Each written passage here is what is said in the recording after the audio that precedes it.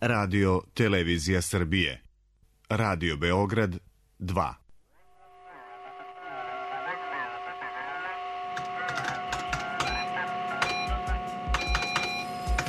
Već pričali na vašim talasima, pa nije potrebno da sada objašnjamo o čemu se radi. Radio Beograd 2. Nevidljivi ljudi.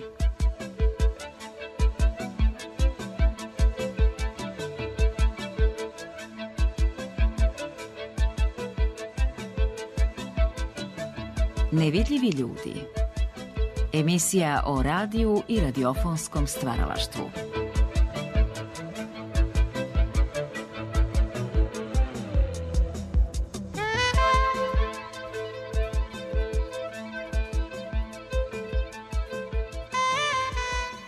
Dobro jutro. Na talasima Radio Beograda 2 slušate emisiju Nevidljivi ljudi, emisiju o radiju i radiofonskom stvaralaštvu. Ja sam Ranko Stojilović, a evo odmah i sadržaj današnje emisije. Naš gost danas biće dr. Zoran Jevtović, dugogodišnji radijski novinar pre svega, teoretičar medija i profesor na Departmanu za novinarstvo Filozofskog fakulteta Univerziteta u Nišu. Sa profesorom Jevtovićem razgovarat ćemo o savremenom radiju, o budućnosti ovog medija, o preoblikovanju nekih klasičnih radijskih žanrova, ali i o zahtevima savremenog radijskog slušaoca. Biće naravno reči i o tome na koji način ti zahtevi postavljaju nove izazove pred radijske novinare, kao i kakve kompetencije i veštine bi trebalo da radijski novinar danas posjeduje. Do kraja današnje emisije, dakle do 9 sati i 55 minuta, očekuje vas i redovna rubrika Kutija za pamćenje. Miloš Jeftić se prisjeća svojih razgovora sa Slobodanom Đunićem, književnikom i čovekom koji je čitav svoj radni vek proveo u Radio Beogradu i čiji je predmet interesovanja bila između ostalog i istorija našeg nacionalnog radija.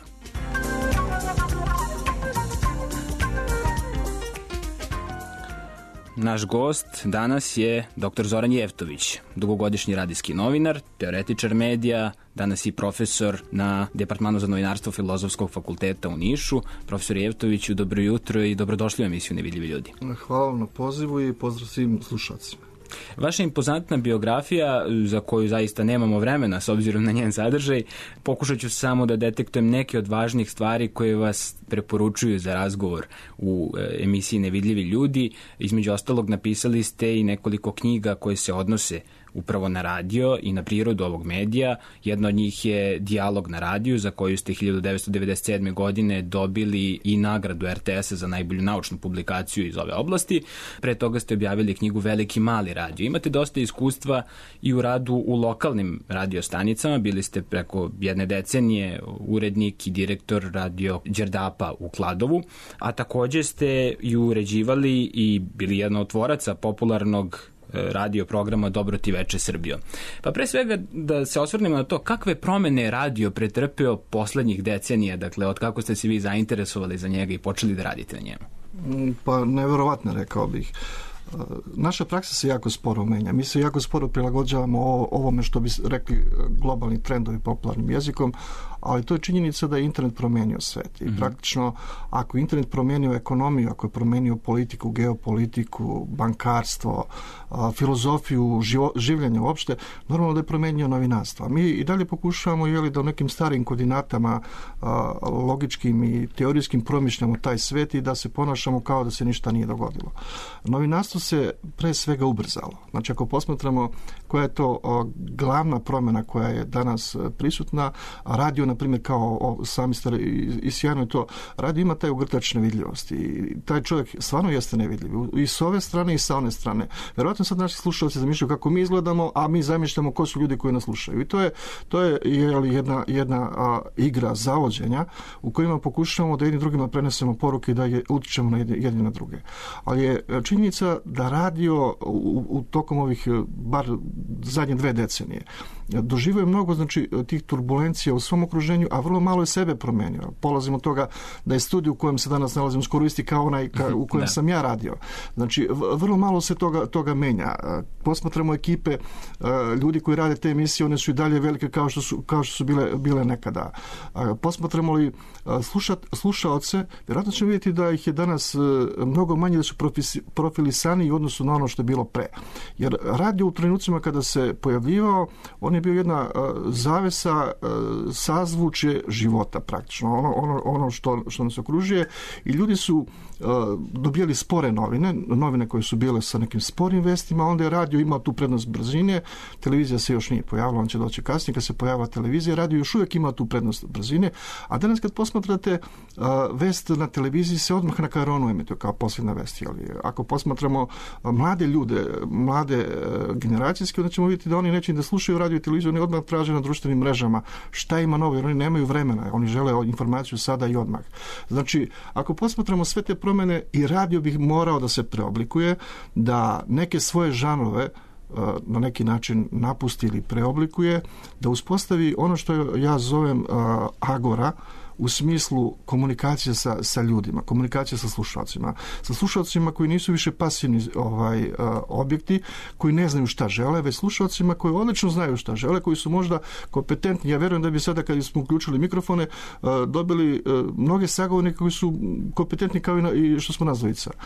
Ljudi koji znaju, znači, šta se to dešava u sferi radija, koji postaje pre svega jedna vrsta industrije, kao što su sredstva komunikacije danas praktično postala jedna vrsta industrije svesti, ono što bi rekao Horkheimer i Adorno, onda radi se o tome da se sve komercijalizuje, da se sve razmišlja tržišno, dalje da se svest publike navikava polako, postepeno na te brze informacije, tako da i sadržaji moraju da budu u duhu onoga što zamišljeni slušalac od nas očekuje. Inače, praviti program za slušalce, mi smo, na primjer, pre 20 godina, kada smo pravili te programske šeme, mi smo pravili program u smislu za slušalce od 7 do 77 godina. I to ne je bila neka ideja, da okupimo i mlade i stare.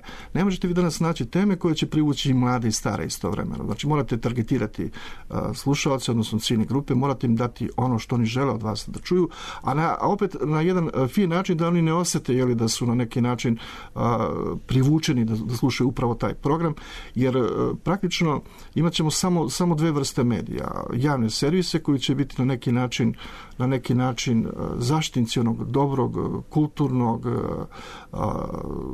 tradicionalnog u društvu, i imat ćemo komercijalne koji će se bazirati isključivo na prihodima. Ono treća priča o NGO sektoru, odnosno takozvanom community radio civilnog društva, mislim da u Srbiji, kao što nije zaživjela ni u demokratskom svetu, ona može biti u smislu da postoji teorijski kao model, ali u smislu uticaja u društvu to su beznačajni mediji. Tako da, da zaokružimo ovo prvo pitanje, znači, radio mora da se prilagođava ovim promjenama o kojima govorimo, a da li to radi kod nas u Srbiji? Veoma sporo. Veoma sporo se prilagođavamo tome. U jednom od svojih eseja, čini mi se 2003. godine, i da se zvao Metamorfoza medija, koji je objavljen u okviru jednog projekta Fakulteta političkih nauka, knjiga za medije, mediji za knjigu, upravo ste i govorili o industrijskom novinarstvu koje se rađa i koje je u osnovi, kako kažete, bitno drugačije od ideala o ravnopravnom obaveštavanju i informisanju svih ljudi. Pa da se prebacimo malo i na to polje. Dakle, koliko danas, pa između ostalog i javni servisi, podležu toj vrsti industrijskog pritisaka industrije, i svedoci smo velikog broja konglomerizacije medijskih aparata i tako dalje. Pa u tom smislu, koliko su javni servisi podložni tom uticaju? U velikoj mjeri, ako posmatrate, znači, mislim da je jedno istraživanje rađeno 2008. godine u Budimpešti, Soroševa fondacija je to radila, i javni servisi u Evropi otprilike svake godine gube 1% gledanosti, govorim sad o televizijama, istraživanje je rađeno samo za vizualne medije, ali i da pomenem zašto se ja okrećem vizualnim medijima. Ako posmatrate savremeni život, vidjet ćete da u njemu dominira slika. Jedina šansa radija jeste da stvara sliku. Ono što mi zovemo vizibilnost, svojstvo vizibilnosti, svojstvo stvaranja slike, pričanja, razvijenja priča, razvijenja narativa, pravljenja nekih novih sadržaja koji će moći da privuku slušaoce, jer vi više niste sami u etru. U vreme kada sam ja radio, na primjer, šta znam, postojalo nekih 50 stanica lokalnih u Srbiji, danas ih ima preko 300, jednog trenutka je bilo preko 1000. Nisu postojale društvene mreže kao alternativa, nisu postojale brojne televizijske komercijalne stanice stanice kao alternativa. Jednostavno, ne možete se ponašati kao slon u staklenom izlogu i čekati da te promjene same od sebe donesu vam neku perspektivu. Ako posmatrate horizonte, vidjet ćete ovo što ste rekli, pojava megakorporativnog novinarstva. To je te priske gdje mi ne shvatamo da iza maske o prividu, imamo jedan privid, bodrijarovski, privid da imamo mnoštvo medija. U stvari, kad posmatrate, imate mnoštvo medija, ali malo vlasnika. Na primjer, u Americi negdje preko 25.000 medija. I sad kad vi govorite o demokratiji, slika demokratičnosti Amerike, vi kažete, pa da, mi imamo 25.000 medija. Ako se dobro sjećam, preko 9.000 radio stanica u 4 mreže. Ali ako pogledate ko su vlasnici tih medija, vidite da je to 25 porodica. Što znači da bi u ovaj studiju, na primjer, moglo da stane ti 25 ljudi i 25 ljudi upravlja javnim mišljenjem Sjedinjenih Američkih Država. U međuvremenu, pošto je to istraživanje rađeno negdje oko 95. 6. godine, u međuvremenu taj broj smanjen na svega 6 porodica. Tako da kada danas posmatrate sliku medija u svetu, vi vidite da je u stvari veoma malo ljudi koji oblikuju, koji daju te koordinate i koji gospodari tim svetom informacija. Vi imate privid da imate mnoštvo informacija. To pogledajte običnog čovjeka, na primjer, danas svako od nas ima kući ovaj kablovski sistem, ima 100, 200, 300 televizijskih programa. Mogućnost da gleda. A koliko gledate 4-5. To je taj privid švedskog stola gdje vi imate šta god hoćete da jedete, ali nemate kvalitetno jelo. Ja to puno puta studentima pričam, to je kao kad postite, pa vam da 200-300 jela, nijedno nije poslano i kaže, pa imate izbor. Ili kada vam vlasnik jedne komercijalne televizije, kada ga kritikujemo zbog tog kič šunt programa, onda on kaže, imate daljinac i daljinac je gospodar. Pa nije daljinac gospodar kada vi imate na sve strane komercijalizaciju i imate mnoštvo istoga. Imate mnoštvo, ali to mnoštvo je isti sadržaj. To su razni reality, to su razni kvizovi, skrivene kamere, sapunice i serije sumnjivog kvaliteta. Vi vrlo malo imate u takvim programima dijaloga, komunikacije sa građanima, razgovora o vitalnim pitanjima za društvo, pitanjima perspektive društva, pitanjima razvoja društva, pitanjima zapošljavanja mladih, egzistencije. I onda shvatite da je to svuda u svetu, to je taj trend o kojem govorimo. Praktično novinarstvo se izvrglo iz svog nekog demokratskog okvira, potencijala koji je bio služenje građanima, služenje narodu, i novinarstvo služi elitama. I to je globalni problem koji danas imamo. Fenomen jednostavno da novinarstvo praktično vodi krizi demokratije. A koliko u tom kontekstu uopšte novinarstvo može da ostane, kao što su mnogi teoretičari medija govorili, stub demokratije jednog društva? Pa naravno da će ostati. Ja tu nemam nikakve dileme. Sjećate se, pojava svakog novog medija je figurativno najavljivala krah onog prethodnog. Pa, na primjer, tu imate kod Maklona, na primjer, koji kad govori da će, ne znam, pojava na primjer, filma uništiti fotografiju, ili da će pojava radija uništiti štampu, ili da će pojava televizije uništiti radio, pa će pojava društvenih mreža ili interneta uništiti prethodne medije. Naravno da ne, ali će ih naterati da se transformišu. Naterat će ih da preoblikuju i svoje tehnološke potencijale i svoje sadržaje ka publici. I to je ono što ja mislim da mi u Srbiji jako teško i sporo shvatamo, a to je da se publika menja. Uzmite dete koje, na primjer, sa 3-4 godine nekada se igralo lutkom ili lopticom, a danas se igra sa nekim mobilnim telefonima ili sa nekim malim laptopovima ili sa gadžetima ili sa nekim drugim tehnološkim platformama. Razmislite kako funkcioniše njegov mozak. Devojčica koja je nekada se igrala lutkom, vjerojatno je razvijala ljubav ka drugarici, saradnju sa okruženjem, jedan duh zajedništva i slično. A dete koje se igra sa digitalnim alatkama, prvo njegov mozak strahovito brzo funkcioniše. Ono je naviklo da dobije informaciju odmah. Znači nema vremena da čeka. Ono će tako od svojih medija u kojima je okružen tražiti informaciju odmah. Pri tome njega ne interesuje da li je ta informacija tačna. Ako pogledate sad sve ove krize koje su bile, na primjer, imali smo veliku krizu u izveštavanju oko Krima, oko Rusije i Ukrajine, pa onda oko Izraela, pa oko svih ovih globalnih potencijalnih žarišta, vidjet ćete da gro informacija stiže sa društvenih mreža. I vidjet ćete da su puno puta te informacije sa društvenih mreža neproverene ili netačne. U kriznim situacijama raste strah, neizvesnost, sumnja i onda je lakše puno manipulisati sa auditorijom. Tako da, kad posmatramo šta se dešava sa novinarstvom, vidimo da novinarstvo gubi svoj kredibilitet. Dalje, postavimo pitanje ko su danas novinari. Vi ćete jako puno vidjeti u situacijama da u nekim studijima, šta znam, voditeljke postaju starlete koje su to dobile u nekim raznim realitijima kao nagradu. Ili, ne znam, neke glumice postaju voditeljke u nekim emisijama ili se pojavljuju bez obzira na radiju, na televiziji. Pod plaštom publika to hoće. Radio i televizija, ali i ja mislim da internet nije van toga, imaju funkciju obrazovnog sredstva. Znači, ne možete dati sve u medijima po svaku cenu, po cenu niskih strasti, niskih zadovoljstava, primitivizma, mržnje, pothranjivanja nekih raznih antagonizama prema nekim manjinskim zajednicama, grupama, etničkim grupama i slično. Mediji su opasno oruđe. I ljudi nemaju da shvate da mediji nisu ništa naivno. Od Orsona Wellesa, od 38. godine do danas, mediji su samo razvijali taj svoj potencijal koji može da utiče na svest. I ako posmatrate, pošto iza nas slede emisija Agora, vidjet ćete i shvatit ćete da čitav kontinuitet ljudske misli jeste napor za zavođenjem drugog. Napor za time da onu misao koju izrazite, ideju koju imate, usadite u svest drugoga, naravno proizvodimo ono što bi Chomsky rekao, proizvodimo njihovog pristanka i pri tome šta se razvija? Razvijaju se samo tehnološki kanali. Znači, mediji postaju sve savršenije i sve opasnije sredstva preoblikovanja, tako da na taj način kad posmatrate i novinarstvo pristaje na tu igru, zbog toga što je i novinarstvo delom postalo konfekcija. Novinarstvo je postalo jedan biznis u kojem novinari kao i svi drugi ljudi prodaju tuđa mišljenja, prodaju mišljenja elita, oni praktično služe elitama, postaju ti korporativne sluge o kojima smo govorili i na neki način izdaju ono što ja zovem taj potencijal demokratije, potencijal služenja građanima, služenja javnosti.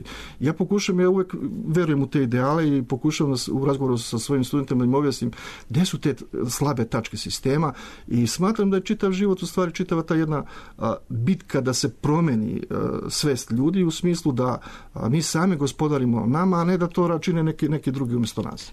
Upravo ćemo se vratiti na to i na onog digitalnog urođenika koji ste na početku odgovora na ovo prethodno pitanje pomenuli i na taj simulakrum u budžejarovskom smislu kojim je on okružen, na to obilje informacija kojima je izložena, koje ne zna da selektuje. Dakle, mnoštvo medija predstavlja u stvari mnoštvo rasute pažnje, vrlo rasute pažnje. Kako danas možemo odabrati, koji su nam alati potrebni da odaberemo u tom obilju ono što nam je značajno, ono što nam je važno, kako da selektujemo, kako da razvijemo sopstvene aparate izbora? Ima jedna ideja, koleginica Divna Vuksanović, Dragan Ćalović, Milan Brdar, Zoran Avramović, nas niz kolega koji se zalaže za uvođenje medijskog obrazovanja ili medijske pismenosti još u osnovne škole. To je jako teško u našem društvu. Znate, mi uvijek čekamo da Evropa ili svet nešto uradi, pa kao da to prođe neko vreme, pa onda ćemo da se pridružimo tome. Nema potrebe. Onaj ko čeka na promjene, on gubi. Znači, što se ranije pridružimo tome, prećemo izaći iz tog kaveza u kojem se nalazimo. Kad posmatrate današnje obrazovno stanje u Srbiji, vidjet ćete da je još uvijek jedan veliki broj ljudi nepismen. Preko 40% ljudi je još uvijek bez osnovne škole, znači ispod 8 razreda i njima je lako manipulisati. Kada oni nešto vide na televiziji, oni kažu video sam svojim očima, smatrajući da je to što su vidjeli istina. Ne shvatajući da ste prethodno vi, naše kolege, tako, da smo mi u stvari izvršili jednu selekciju stvarnosti i da smo preoblikovali neki događaj u skladu sa nekim našim potencijalima, ali sa nekim prikrivenim interesima koji su možda interesi redakcije, možda su interesi društva, političke elite koji su usađeni praktično u to. I onda čovjek gledajući taj prilog u stvari ne shvata da kupujući tu sliku kupuje tuđe mišljenje, kupuje tuđi način razmišljanja, što se vidi najbolje na biračkim, kada dođe kod biračkih kutija ili u nekim sličnim situacijama kada treba dati svoj glas nečemu što je važno u društvu.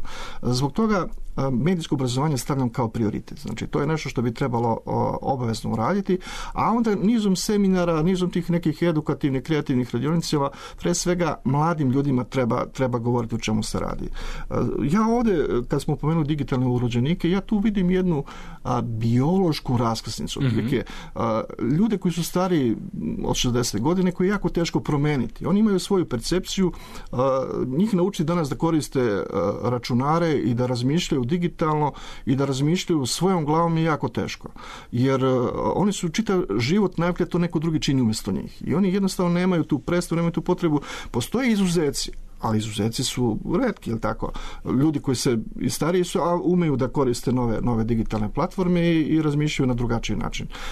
Problem je kod mladih ljudi. Naprimjer, neka istraživanja u Americi 2011. godine su pokazala da negde skoro 67% mladih danas vesti iz života ne gleda, ne dobija sa radija, sa televizije, nego sa društvenih mreža. I mi treba da idemo sve tome. To će biti kod nas, ali da će to proći 10, 15, 20 godina, to je pitanje. Kako će izgledati ta integracija, profesore, kada govorimo konkretno o radiju? Dakle, da li će se radio prebacivanjem na društvene mreže? Mi danas već imamo podcaste koji na različite načine prenose mediji na polje interneta. Ali da li je, takođe imamo i neku vrstu eksperimenta sa uvođenjem kamere u studio? Pa eto, govorili ste na početku emisije kako nas slušalci možda zamišljaju.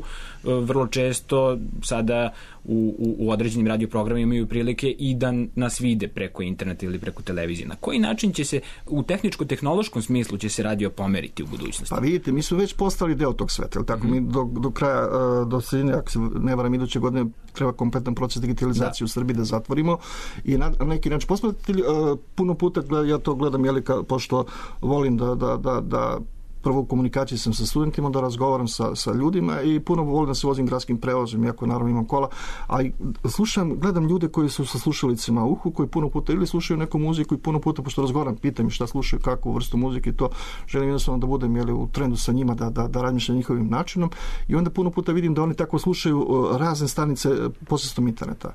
To je jedna od mogućnosti koja će kako biti značajna, zbog čega? Zbog nove publike.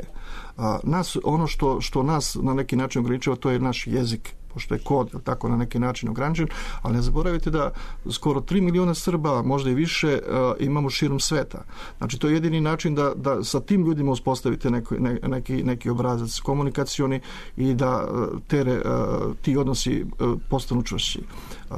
Podcasting i druge te platforme nam omogućavaju da se vratimo i da nezavisno od naših vremenskih obaveza, poslovnih obaveza, odslušamo neke emisije ili kasnije da se vratimo, da ih analiziramo.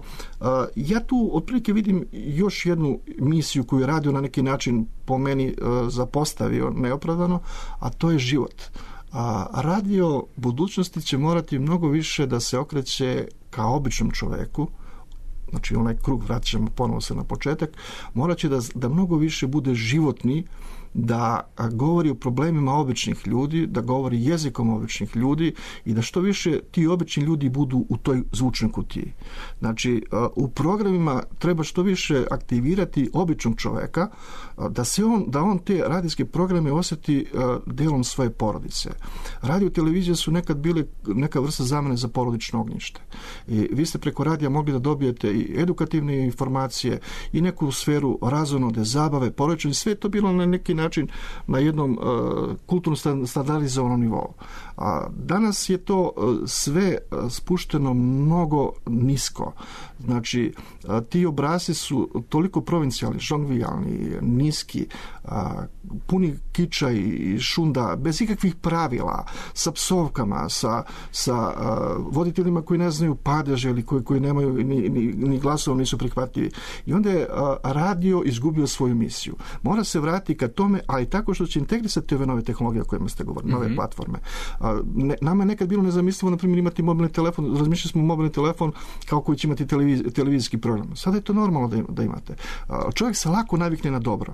Tehnologije koje nam donose samo su dobre za nas i čovjek će se vrlo brzo navići na njih. Problem je sadržaj. Šta sa sadržajem? Da li sadržaj praviti kao što smo pravili pre 15-20 godina ili sadržaj menjati u duhu ovih promjena o kojima govorimo? Ja sam tu za ovu radikalnu opciju, znači menjati, transformisati, ubrzati program. Radio mora izaći iz studija. Nikada nisam volao novinare koji sede u redakciji, uvijek sam volao da su novinari negdje, pa i u kafani. U kafani će dobiti informaciju, ali ako sede u redakciji neće ništa. Znate, kad vi danas pravite intervju telefonom, ne vidite čoveka, ne razgovarate sa njim, ne reagujete. Kad mu postavite pitanje unapred, pa vi ste njegova oglasna tabla. Danas kad slušajte intervju sa političarima, vi ćete puno puta da je to jedan običan PR. Tu nema novinarstva. Novinar je čovjek koji pita o ime građana. Ako građani ne žive dobro, ako je standard loš, normalno će pitanje biti oštro i kritično, intonirane. To bi pitao običan čovjek. I kada sam ja pitao svojevremeno političare, nisam im pitao ja, to su pitali ljudi iz mog kraja. Ja sam pitao njihovo ime. Tu nije bilo ljutnje. Znači, to je bilo sasvim normalno. Svaki čovjek nosi svoje breme odgovornosti. I očekivalo se za uzimanje suprotne pozicije u intervjuisanju. Pa naravno, pazite, novinar je čovjek koji ispituje u ime građana. On nazire vlast. To nije ništa strašno, nazirati vlast, ali mora se shvatiti da je vlast promenljiva. I oni koji su danas i oni koji će biti sutra moraju shvatiti da to nije njihovo. Da im to tata i mama nisu doneli sa sobom. Da neko drugi treba da sedne. Sve dok ne bude, demokratija jeste promjena. A nažalost, kod nas je to shvaćeno kao pitanje života i smrti, kao pitanje opstanka. I onda ljudi kada dolaze u medije, kada dolaze do tih političkih turbulencija, prave od medija neke pašnjake samo za njihovo stado. I onda naravno to unutar društva rezultira novim deobama, novim podelama. To nije dobro. A mediji, pogotovo javni servisi, moraju da budu iznad toga. Oni moraju da se izdignu, znači da se vrate stvarno ka funkciji javnosti. Ako to ne uspeju, onda je demokratija globalno u problemu. Onda ćemo imati problem, šta ćemo, jer onda ćemo proći u jednu vrstu nekog totalitarizma. Pomenuli ste svoje studente i česte razgovore sa njima da biste spoznali i njihove preferencije, ono što očekuju od radija kao medija. Dakle, vi tamo na Filozofskom fakultetu u Nišu između ostalog predajete i predmet koji se zove radio novinarstvo. Da li ima zainteresovanih studenta za ovaj medij? Vrlo malo, verujte. Znači, to je ono što smo pričali, mi živimo u društvu slika. Televizija je medij koji opčinjava. Ja mislim da prvo imamo generalni problem ko studira danas novinarstvo. Ne govorim sada o Nišu, pošto sam ja sam inače i profesor na Filozofskom fakultetu u Novom Sadu, inače sam ja gotovo svim katedrama gostujem kod nas u Srbiji. I šta hoću da vam kažem? Prvi problem se postavlja ko danas studira novinarstvo. Onda ćete vidjeti da bar polovina ljudi koji studira novinarstvo je tu zato što je to na budžetu. I onda oni imaju 3-4 godine života, ne znaju kući sa njima, nemaju posao, nemaju šansu, gde će, šta će, pošto je to na budžetu, ajmo da studiramo nešto što nema matematike, što nema ovih egzaktnih nauka i onda se opredeljujemo ka novinarstvu. I oni nemaju ljubavi. Oni to studiraju, ali ako ih pitate zašto studiraju, oni ne znaju. A neki kažu, pa eto, to je tata i mama su nam rekli da je lepo, a neki, znate, dobar dio njih zamišlja novinarstvo kao ono šetnja po crvenom tepihu, intervjuju sa Novakom Đokovićem ili sa, ne znam, Anđelinom Jolie ili sa ne znam kojim ličnostima ili sa političarima. Jedan fin život, jeli, na visokoj nozi ručate po restoranima i to ne shvata koliko je muke u novinarstvu. Ja sam puno puta kao primjer im govorio da, znate, dobar novinar koji hoće da izveštava o gladnima, o problemu, na primjer, o ekonomiji, o nezaposlenosti, gladi, mora pre toga da vidi kako krči creva. Mora da doživi to, da osjeti da bi mogao da taj bol, tu muku tih ljudi o kojima piše. I to je dobar novinar. Tako da se vratim samo na pitanje. Znači, mladi ljudi studiraju novinarstvo iz neke želje, jeli, da sebe vide kao deo tog jet seta, a ne da menjaju svet u smislu da čitavom društvu bude bolje. I onda šta se dešava? Svi hoće na televiziju, zato što je televizija ta koja nudi slavu, koja nudi popularnost. I možete na radiju raditi, ne znam, 5, 6, 10 godina, niko u susjedstvu neće znati gde vi radite. Neka se neko pojavi 2 dana na televiziji i vidjet ćete kako u prodavnici kažu dobar dan, kako ste danas lepi, ili mnogo ste lepši na televiziji ili nešto slično, ali hoću da vam objasnim da je televizija medij slave, a radio je medij senke. A radio je medij u kojem možete godinama sticati jednu vrstu popularnosti, a obični ljudi vas neće prepoznavati na ulicama. Sad, tu treba imati ljubav. Mladi ljudi danas sve više razmišljaju o novcu, o slavi, o brzom uspjehu, o brzoj prepoznatljivosti, a vrlo malo o ljubavi i toplini. Tako da mi smo imali jedna privatna stanica u Nišu je tražila, na primjer, molila me, pošto imam sa njima kontakte, da im dam 1 ili 2 mladih ljudi sa platom, sve prijavljeni. Znate već da je to veliki problem, oko prijavljivanja i sve. I ja sam tražio skoro godinu dana, jedna devojka se javila koja je pristala. A kada nam treba za televiziju, gotovo čitava grupa ode na konkurs. Tako da shvatite kolika je omera ta disproporcija moći. Jednostavno, svi vole vizualne medije. Ne zvuči baš kao dobra preporuka i nije optimistična prognoza za naše buduće kolege, za radio novinare. Ja sada predlažem da onda čujemo jedan arhivski snimak. Reč je o jednom odlomku emisije Klub 2, koju je Zoran Stanojević vodio sa nekadašnjim urednikom i direktorom Radio Beograda Milutinom Milenkovićem. Govorili su upravo o radijskom novinarstvu i o toj metamorfozi radijskih poslanika. Dakle, ovaj razgovor vođen je već daleke 1989. godine, dakle pre 4 veka. Evo, sada ćemo nastojati od našeg gosta da saznamo upravo nešto o radionovinarstvu. Dakle, koliko je radionovinarstvo specifično u odnosu na ono kojim se bave novinari u štampi, na televiziji i tako dalje. Da. Bilo je posljednjih godina dosta razmatranja u našim stručnim raspravama i u udruženjima tog specifičnog grananja, razdvajanja novinarskih profila, ogranaka jedne profesije koji postaju i zasebna profesija. Dugo je vladala teza da je novinarsko obrazovanje i novinarska kvalifikovanost jednaka za bilo koji mas mediji. Da dobar novinar može uspješno da radi i u agenciji, i u dnevnom listu, i u nedeljniku, i u radiju, pa možda i na televiziji. Onda se to sve više pokazivalo kao ipak netačno, zato što je i zahtev profesionalizma sve više rastao vezano baš za medijske specifičnosti i došlo je do toga da mi danas tvrdimo, ja ću to malo i obrazložiti, da je radionovinarstvo posebna profesija. Da čovjek koji je sposoban da bude dobar radionovinar ne mora da bude uspešan ni sposoban da bude dobar agencijski novinar.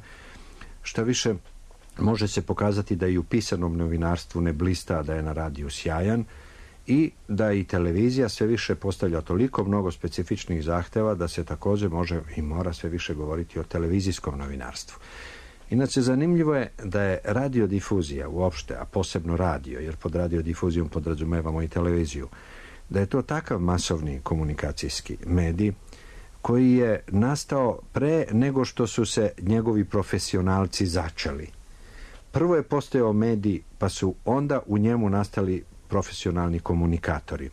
Radiodifuzni program kad je počeo nije imao svoje novinare, nije imao svoje muzičare, nije imao svoje autore, svoje glumce, imao je eventualno spikere, vlasnike i saopštavao je ono što donosi današnja berza ili što javlja Državna novinska agencija. Uglavnom je bio ploča i spikerski glas. Taj razmak između prvih medijskih emisija i prvog profesionalnog novinarstva za taj medij je u radiju bio prilično dugačak. Recimo, prvi prenosi radio emisija koja je prenosila događaj otkrivanje Strossmayerovog spomenika u Zagrebu 20 i neke godine, mislim 8. ili 9. 7. Nije uopšte imao reportera na licu mesta, nego je spiker iz studija najavio da će biti prenos, a onda se uključio telefonskom linijom i uključen mikrofon koji je bio na licu mesta ispred spomenika i direktno je prenošen govornik koji je otkrivao spomenik. Znači, radio reportera tada uopšte nema. Danas je radio novinarstvo toliko razgranato da mi i unutar te grane imamo specijaliste. Redaktore radijskih tekstova koji znaju posebnu, kao što rekoh, i radio gramatiku, i radio jezik, i radio selekciju, i radio kompoziciju emisije. Imamo ljude koji izvanredno tečno prenose ono što se zbiva i koji brzo percipiraju vizualni događaj da bi ga preneli u eksplikaciju slušaocu. Sjajne radio reportere, naročito sportskih događaja. Imamo komentatore, imamo esejiste, pisce radiodrama, umetničko osoblje na radiju. Sve to, naravno, pod umetničkim osobljem ne smatram da su oni novinari, da su svi oni radijski isključivo vezani za radio, ali je to specifično stvaranje koje danas od dobrih dramskih pisaca postavlja posebne zahteve kad hoće da pišu za radio. Eto, zbog svega toga smatramo da je radio novinarstvo postalo zasebna profesija i da je za njega potrebno posebno školovanje koje mi u Radio televiziji Beograd i obavljamo. Slušajte emisiju Nevidljivi ljudi, Radio Beograda 2. Naš gost je dr. Zoran Jevtović, profesor radio novinarstva i različitih drugih novinarskih predmeta, dakle na Departmanu za novinarstvo Filozofskog fakulteta Univerziteta u Nišu. A ono što ste upravo čuli je odlomak iz intervjua koji je Zoran Stanojević napravio 1989. godine sa Milutinom Milenkovićem, dugogodišnjim urednikom i direktorom Radio Beograda. Profesor Jevtoviću, kako se sada odnosite prema ovim rečima gospodina Milenkovića koji su izgovorene pre 4 veka? Dakle, govorim to zato što pretpostavljam da se kontekst menja 4 veka kasnije, 25 godina kasnije, kada je došlo do još dramatičnijih promjena u sferi medija, pa pre svega i radija.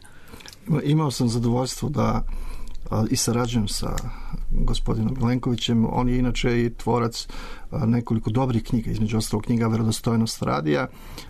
Htio sam prvo da vam kažemo da je u to vreme, na primjer, RTS jako puno ulagao u budućnost. Na primjer, postoji časopis RTV Teorija i praksa, gdje su se ljudi iz medija bavili, akademska zajednica se bavila proučavanjem budućnosti radija i televizije. Tako da mnogo se više ulagalo u znanje, znači u jedan naučni pristup. I ja uvek kažem, novinarstvo je veština, ali komunikologija, javnost, mediji su nauka i ne treba očekivati da interpretacija stvarnosti života bude sama od sebe. Znači ona se konstruiše i ovo što je Miša govorio i danas mnogo toga bi moglo da se potpiše. S tim što se malo samo zaoblikovalo, radijsko novinarstvo je, bilo bi loše napraviti na primjer jednu katedru za radijsko novinarstvo, jer nikad ne znate ko će od studenta ući. Vi kad ste studirali, šta znam, mnoge mlade kolege kad studiraju novinarstvo, oni ne znaju da li će raditi u agenciji, da li će raditi na radiju, na televiziji, danas već na nekom internet portalu ili možda u PR-u ili negde. Jako se prepliču sve ove komunikacione veštine i oblasti o kojima govorimo, tako da treba jedno šire novinarsko obrazovanje, ali naravno ova specijalizacija za medije, kako da ne, jer radio zahteva posebnu ljubav, poseban senzibilitet, poseban osjećaj da kreirate sliku. Znate, na televiziji je mnogo lakše. Ja sam u sticam okolnosti imao prilike da radim i u štampi, i na radiju, na televiziji, i radio ostao moja ljubav, jer radio najviše traži čoveka. Radio traži da budete elokventni, da budete pametni, da mislite 200 na sat, da uđete u srž problema, a da to učinite na način da vaš sagovornik ne bude povređen i da ga pitate nešto što je najteže, nešto što će ga zaboleti, ali što ga morate pitati jer je to interes ljudi koji nas slušaju. Ako ste to uspeli i pri tome sačuvali jednu distancu, ali tako, jednu umerenost, jedno poštovanje prema sagovorniku, onda ste dobar novinar. Nažalost, danas puno puta imate to, ja to zovem isledničko izveštavanje, gde gledate da svog sagovornika ponizite, da ga isedite, da ga saslušavate kao u ime nekog medija, ne razmišljajući da taj čovjek on treba i drugi, treći i peti put ili da će vas on preporučiti ili vas neće preporučiti drugim, trećim, petim sagovornicima. Radio je institucija. I vi kada govorite sa sagovornicima, vi govorite u ime Radio Beograda. Radio Beograd, znate šta je to? To je 90 godina istorije. To je 9. stanica u Evropi. To je niz najvećih srpskih umova, ne samo srpskih, svih koji su bili na ovim teritoriji. I onda hoću da vam kažem, to je jedna velika odgovornost. Tako da postojale specifične škole. Ja sećam pokojne tetke Draga Jonaš, na primjer, ona je išla od stanice do stanice po Srbiji, a svako koji se pojavio u promikovanom Radio Beogradu morao je pre toga da prođe njenu školu. Vi ste imali ovdje na Beogradu niz sjajnih voditelja koji su kad progovore okupljali slušaoce, znate. Ljudi su se identifikovali sa tim glasovima. A ono što je danas problem, to je danas mnogo brža fluktuacija ljudi, mnogo se manje radi na njihovoj edukaciji, mnogo se manje ulaže u njih. Najbolje ulaganje jeste ulaganje u ljude na radiju. Ali ja bih rekao i jedno preoblikovanje novinarskih žanrova. Novinarski žanrovi su ono čime se vi vrlo dugo bavite i između ostalog pomenimo i to. Ove godine ste u saradnji i koautorstvu sa kolegama Radivojem Petrovićem i Zoranom Arackim objavili i knjigu Žanrovi u savremenom novinarstvu koju je izdala izdavačka kuća Jasen, recentno sveže izdanje 2014. godine. Voleo bih da prokomentarišete koje nove formate i žanrove radijska publika danas očekuje. U svetlu svega ovoga što smo govorili o preoblikovanju, blagoj metamorfozi radija kao medija, dakle koliko se i žanrovi na radiju menjaju i koliko su određeni žanrovi zapostavljeni i zaboravljeni. Pa ovo što smo rekli, na primjer, savremeni slušalac najmanje voli tuđa mišljenja. I to je nešto što je, rekao bih, i u svetu, u svetskom novinarstvu uočivo, na primjer, povlače se i štampe, kada govorimo o štampi, na primjer, nestaju uvodnici. Ili se polako povlače uvodnici ka drugoj ili trećoj stranici. Nekada su krasili prve stranice, izuzmat smo na celu prvu stranicu. Kod radija smanjuju se komentari. Ja znam, na primjer, na Radio Beograd gotovo da nemate komentare. Jako su mali u odnosu na 90. kada bile su neke emisije koje su samo sastojale od komentara. Jednostavno ljudi ne vole da čuju nešto što im se nameće. Znači, čoveka treba ostaviti u jednom svom uverenju da on sam odlučuje o onome što je čuo. A vi mu izlažete redosledom ili tako onih 5 pitanja naših čuvenih novinarskih, vi mu izlažete tako da praktično već možete da ga na neki način bacajući mu mamac usmeravate kao određenom razmišljanju. To je dobro novinarstvo. Otprilike šta danas ide dosta na radiju? Intervjui, to je znači medij, odnosno žanr koji se jako dosta širi, dokumentarna reportaža, s tim što se u amerikanstvu kaže human story, ali tople priče, narativne priče, ja to zovem otprilike narativi. Znači sve više to su priče, životne priče o običnim ljudima, o njihovim problemima, sa namjerom da izazovu jednu vrstu društvenog aktivizma. To su puno puta priče o bolesnim osobama, pa pokrećemo akciju da im pomognemo, o ljudima ili deci koji su ostala bez kuće, bez roditelja, pa onda pomažemo da se to izvedi. Na taj način nekako novinarstvo se vraća nekim svojim misijama da menja, ne samo da posmatra život, nego da i menja život u svom okruženju. Naravno, šta smo mi ovdje htjeli ovom knjigom? Prvo da malo pojasnim šire našim slušalcima.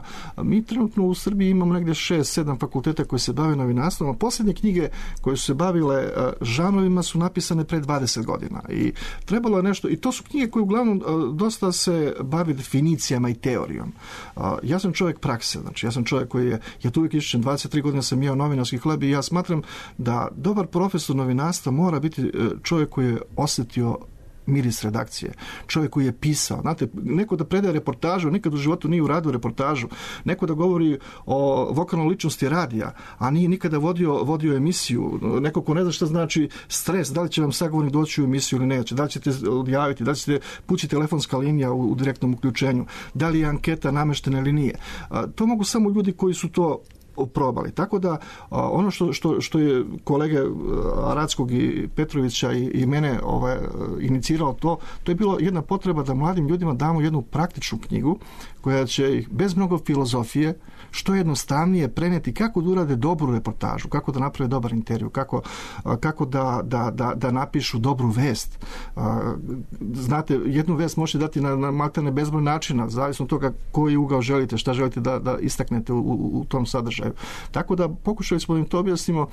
Ono što je dobro to je da je ova knjiga u novinarstvu jako sporo prodaje, jako teško prodaje. Ova knjiga je već skoro, prvi tiraž je skoro otišao, što je za mene ovako bilo stvarno dobro iznenađenje, ali priznanje da smo radili dobru knjigu. I samo znači da se vratim na ovo. Moraju žanrovi da se menjaju.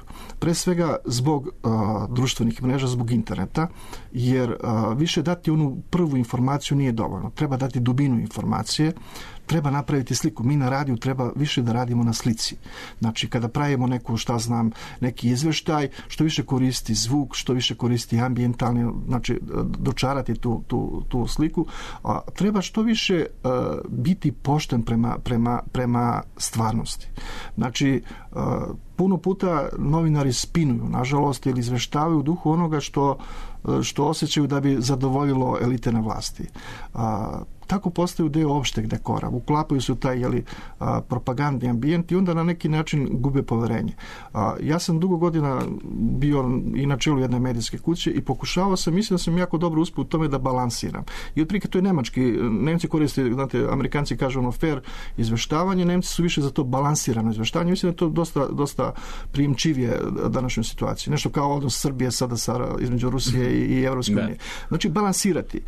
Jako je teško dati punu istinu iz tog razloga što i puno puta novinar kao čovjek možda i ne vidi sve činjenice i pozadinu koje može nastati iz događaja, a i novinar treba da bude fair pre svega prema svojoj savjesti. Ono što ja učim studente, na primjer, to im kažem da kad pišu i ujutru kad ustanu da se pođu u kupatilo, muškarci ili da se obriju ili devojke da se našminkaju, da moraju prvo da pogledaju sebe, da li mogu da vide sebe u oči. I ako mogu sebe da vide oči, onda oni treba da se bave ovim poslom. Ako spuste sami pred sobom pogled, onda su problemu. Na samom smo kraju našeg razgovora. Zamolio bih vas da za kraj da se vratimo i za vašu knjigu Dijalog na radiju, vrlo kratko, zato što znate da je Kutija za pamćenje stalna rubrika u emisiji Nevidljivi ljudi, a vi ste u toj knjizi upravo pisali o stvaralaštvu Miloša Jevtića koji je uređuje i vodi, pa da se osvrnemo na tu žanrovsku formu, na tu formu jednog intervjua koji je očigledno pripreman koncepcijski za određenu kategoriju publike. Miloš Jevtić je jedna od legendi Radio Beograda, to odmah mogu da kažem, pogotovo ako govorim o drugom programu, onda apsolutno. Čovjek kojim sam također imao prilike da sarađujem u svojoj karijeri, On je radio tu emisiju koja praktično, ako posmatrate intervju, on teorijski odstupa od svih tih postojećih koncepata time što postoje takozvanu bateriju pitanja. A kada učim studente, onda mi govorim da to nije dobro. Iz kog razloga? Zato što ako radite za informativni program, onda tako u nizu tih pitanja zaboravite sagovornik šta ste htjeli. Ali Miša Jevtić pravi intelektualni buket pitanja. On svojim sagovornicima daje unapred napisani taj tekst, tako da oni imaju vremena da se pripreme, obično i pišu odgovore, tako da u toj konstelaciji to je jako dobro, to je odlično i ono što njega izdvaja, što on to kasnije to objavljuje, on je krenuo jednu divnu biblioteku, tako da nešto što svakako pretpostavljam da se to čuva u arhivi Radio Beograd, nešto što će ostajati za generacije koje će se proučavati kasnije. To je ono što je Miša Jevtić radio i velikim dao jedan nemerljiv doprinos teoriji intervjua uopšte. Sada ćemo dio toga i čuti. Profesor Jevtoviću, ja vam se najsrdačnije zahvaljujem na učešću u današnjoj emisiji. Nadam se da ćemo ovaj razgovor nastaviti. Hvala, bilo mi zadovoljstvo. Sledi kutija za pamćenje. Miloš Jevtić se prisjeća svojih razgovora sa Slobodanom Đunićem, književnikom i čovekom koji je čitao svoj radni vek proveo u Radio Beogradu.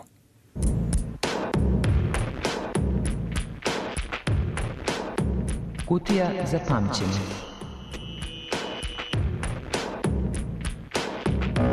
Književnik Slobodan Đunić je čitav svoj radni vek proveo u Radio Beogradu. Bavio se kao urednik istorijom Radio Beograda i zaslužan je što je Radio Beograd krajem prošloga veka dobio više knjiga koje su zapamtile razvoj ove značajne medijske ustanove. Međutim, u javnosti, kulturnoj i čitalačkoj, Slobodan Đunić je predstavljao ugledno ime u književnosti i ugledni pisac. Svojevremeno ga je jedan kritičar nazvao kolabranjonom Južne Srbije, drugi ga je opet uvrstio u prve pisce srpske fantastike, dok ga je akademik Polavestra označio kao izrazitog predstavnika novog realizma. I negdje krajem 80. godina prošloga veka, upravo pred penzionisanje, pozvao za Slobodan Đunića da bude gost drugog programa.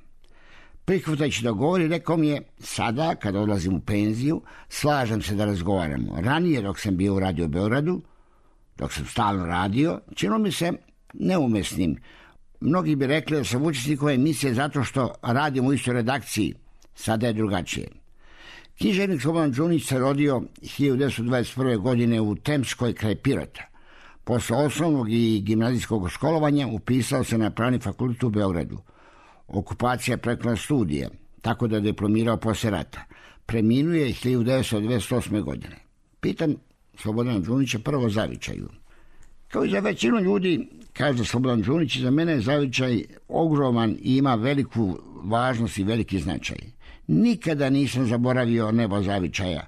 Tamo sam ugledao prvo videlo dana, prvi put sam se nasmejao, zaplakao, zapevao, dobio prve batine. Ne mogu zaboraviti ni polazak osnovnu školu, prvo slovo, bukvar i prvu pročitanu knjigu. Ne mogu zaboraviti ni prastare obrede i običaje, crkvice, gradišta, zapise, katastroše i grobišta, što mi je pokazivalo da se u tom kraju život osjeća vekovima više od 1000 godina. Eto, duguje mnogo zavičaju. Ali on vama upadam u svojim knjigama, dali ste mu trajni značaj. Ipak, ja zavičaju više dugujem, ne sada ste Đunić. Međutim, stalno pokušavam da mu se odužim ponekom pričom o njemu, o njegovim porukama sa zemlje, o pozivima na strpljenje, rad, čovečno razumevanje. Sljedeće pitanje koje sam postavio Đuniću bilo je početcima u literaturi. Sećam se prvih radova priča Đunić, bili su to stihovi o Španiji. 30 godina među mladim piroćancima uzbudljivo su odjekivali Ebro, Guadalajara, Katalonija, Andaluzija. To su bili znaci saglasnosti sa tadašnjim borbama španskog naroda, tako da su ti stihovi koje sam pisao bili dobro primani u literarnoj družini gimnaziji koja se zvala Iskra. Međutim, to nisu bile pesme prave, više nekakva stihoklepanija. A da li ste tada pisali prozu? Pitam i dalje. Pisao sam i moji prvi objavljeni radovi jesu priče. U glasilu Pirotske gimnazije, koja se zvala Omladinska revija, objavio sam 2 priče, Danka i Oni. Te priče, inače posvećene zavičaju životu, bile su napisane pod utjecajem tada među mladima omiljene socijalne literature. Tek to i ne smatram književnošću i ne mislim da je to moj knjižni početak. A šta onda smatrate svojim pravim književnim startom ne odustajem. To je bilo posle rata u časopisu Mladost, koji su uređivali pesnik Dušan Kostić i Risto Tošović. Inače, taj časopis, smatram da to treba i reći, imao je veliki značaj među mladim piscima. Objaviti u njemu tekst za svakoga mladog pisca bio je veliki postrek, kao velika matura u književnosti. I 1948. godine Duško Kostić me je objavio prvo pesmu Mati, a potom i prozu Klasije. Mislim da sam tada shvatio da je literatura moj put. Slobodana Đunića pitam potom o tematskim podsticajima. Kada sam ja u pitanju, određen je Đunić, teme su se nametale same od sebe. Nisam ih tražio, nametao ih je život, onaj koji sam znao ili verovao da znam, odnosno onaj koji sam u sebi nosio i koji sam osjećao i gledao. Znači, podsticaj su spontani. U pravu ste, kaže Đurić, povod za pisanje kada je bio i neki zvuk, neka boja, neko jutro, reč ili misao koja se čuje u prolazu ili koja neznano kako posle mnogo godina, ko zna kakvim povodima ili bez povoda vam odjekne. Dakle, nikada sebi nisam mogao da naredim šta ću da pišem. Ipak, koje su vaše osnovne teme? Pitam još jednom. Čovek, svet, ljubav, borba između čoveštva i nečoveštva, svetlost i mraka, prava i neprava. To su valjda moje osnovne teme, odgovara Slobodan Đunić. A kako pišete, nastavljam? Uvek mi se činilo da počnem iznova, kao da pre toga nisam ništa napisao. Inače, najčešće pišem teško i sporo, retko brzo. To je proces. Pisanje podrazumeva predstavanje, odbacivanje, dopisivanje. Međutim, to nisu samo moje muke. A kada osjetite da je jedna priča ili roman dokrajčen i završeni, učini mi se da je knjiga gotova i da je spremna za objavljivanje, posle razmišljanja, duže, kaže Đunić, kada joj poverujem, tada osjetim da više nema šta da joj dodam, ni da joj nešto oduzmem. Međutim, tek kada se knjiga pojavi, vidim da je moglo i drugačije i da ovo ili ono nije bilo potrebno. Ipak, uglavnom, ne radim nikakve dopune. Uopšte, svako književno delo ima svoju sudbinu, svoj život i nije moguće da ga ni pisac ni čitalac podvrgavaju nekim svojim čudima. Počeli se stihovima, kažem, da li mi se sada vraćate makar samo za neka svoja posebna stanja? Poezija je vrlo primamljiv vrh i ona, valjda, a valjda ni čuo što to kažem, u nekim trenucima i sada pokušavam da učinim koji korak ka njoj. Možda je to bio i predah, čak odlazak u nešto ili negde putanjom koja jedino u to mogla da odvede. U razgovor sam tada uveo aktualne teme književnog života, čitanja, jezika, pre svega jezika i pisaca. Đunić prvo odgovara o književnoj atmosferi i kaže: svako zatvaranje pisaca u nacionalne ili teritorijalne međe je štetno, čak opasno, kao i svako drugo deljenje ili zatvaranje. I čak i u današnjem svetu sve šireg otvaranja, svevrstan apsurd. Ono protivreči i samom biću pisca. Što se čitanja tiče, koliko znam, negde se čita više, a negde manje. Negde se ne čita uopšte, a negde i svašta. Odnosno ono što se onome koji čita nudi. Inače, saglasan sam sa uviđanjima poznatim od davnina da bez knjige i čitanja ne može biti celovite ličnosti. Čovjek koji čita trebalo bi da je bogatija, punija, raznovrsnija, delotvornija i čovečnija ličnost, što ne znači srećnija u običajnom smislu te reči. Pitate o jeziku uopšte i jeziku pisaca. Moje uverenje da pisac piše onako kako mora da piše, koristeći jezički fond koji posjeduje i koji u prirodi sveta o kome piše.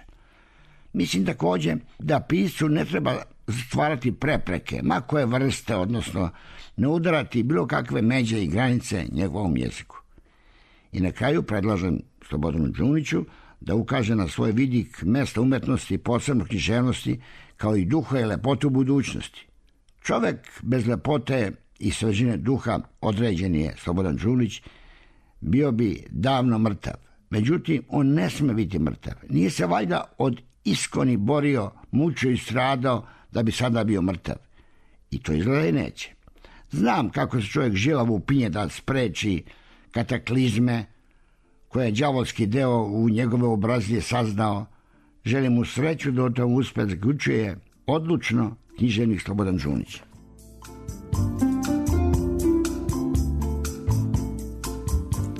Poštovani slušaoci, bilo je ovo sve što smo vam pripremili u današnjoj emisiji Nevidljivi ljudi.